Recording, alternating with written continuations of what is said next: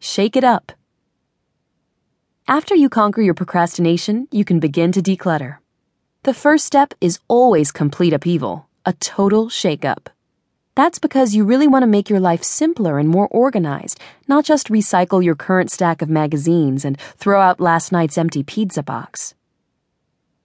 Get everything that you can move into the center of the room, or if you are working on a small space, onto a table. Drawers, shelves, and closets should be emptied. You'll have a chance to clean out the storage space and install additional shelves or storage units if necessary. You'll also make sure that you tend to all the clutter that has been tucked away and forgotten. Categorize First Pass. You are ready to begin the first pass of decluttering. This will be the most difficult part of the process because you're deciding what to keep and what to get rid of. It's also the most important part of the process. You'll need to summon your strength, courage, and common sense to do a good job as you sort things into a keep pile and a declutter pile. If you are like most people, you have a lot more stuff than you need. That stuff is complicating your life and leading to clutter. If it's something that you rarely or never use, it doesn't deserve space in your home. As you decide what to keep and what to declutter, the following guidelines might help. When did you last use it? Within the past few days. If it's something that you use or enjoy often, it's a keeper. Decide on a convenient place to keep it and put it where it belongs. Within the last month. This can be a difficult decision. If it's something that you regularly use every month, or some more or less, it's probably a keeper. Watch out for items that you might have used within the last month but didn't lay hands on for a year before that. Don't let those things slip into your keep pile. They belong in your declutter pile. In the last year. If you only use it once a year or less often, you can get rid of it without worries. You won't miss it. Obviously, this guideline doesn't apply to seasonal items.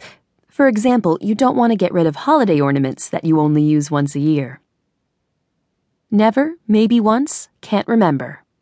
Au revoir. Ciao, adios, auf Wiedersehen. It's clutter and you need to be rid of it. Resolve to get rid of unused items now. We've all had the experience of looking at something and thinking, oh, I really should donate that or throw it away. But the next thing we know, we're returning it to the closet or basement until that next time that we think, oh, I really should get rid of that. Maybe we feel guilty about giving away a gift from someone we love. Maybe we hope to lose 5 pounds and fit in a pair of jeans again. If you call on your common sense, though, it will tell you that your Aunt Betty will never know that you donated those candlesticks to Goodwill. You know that you will never wear those out-of-fashion jeans again. So don't procrastinate making the decision.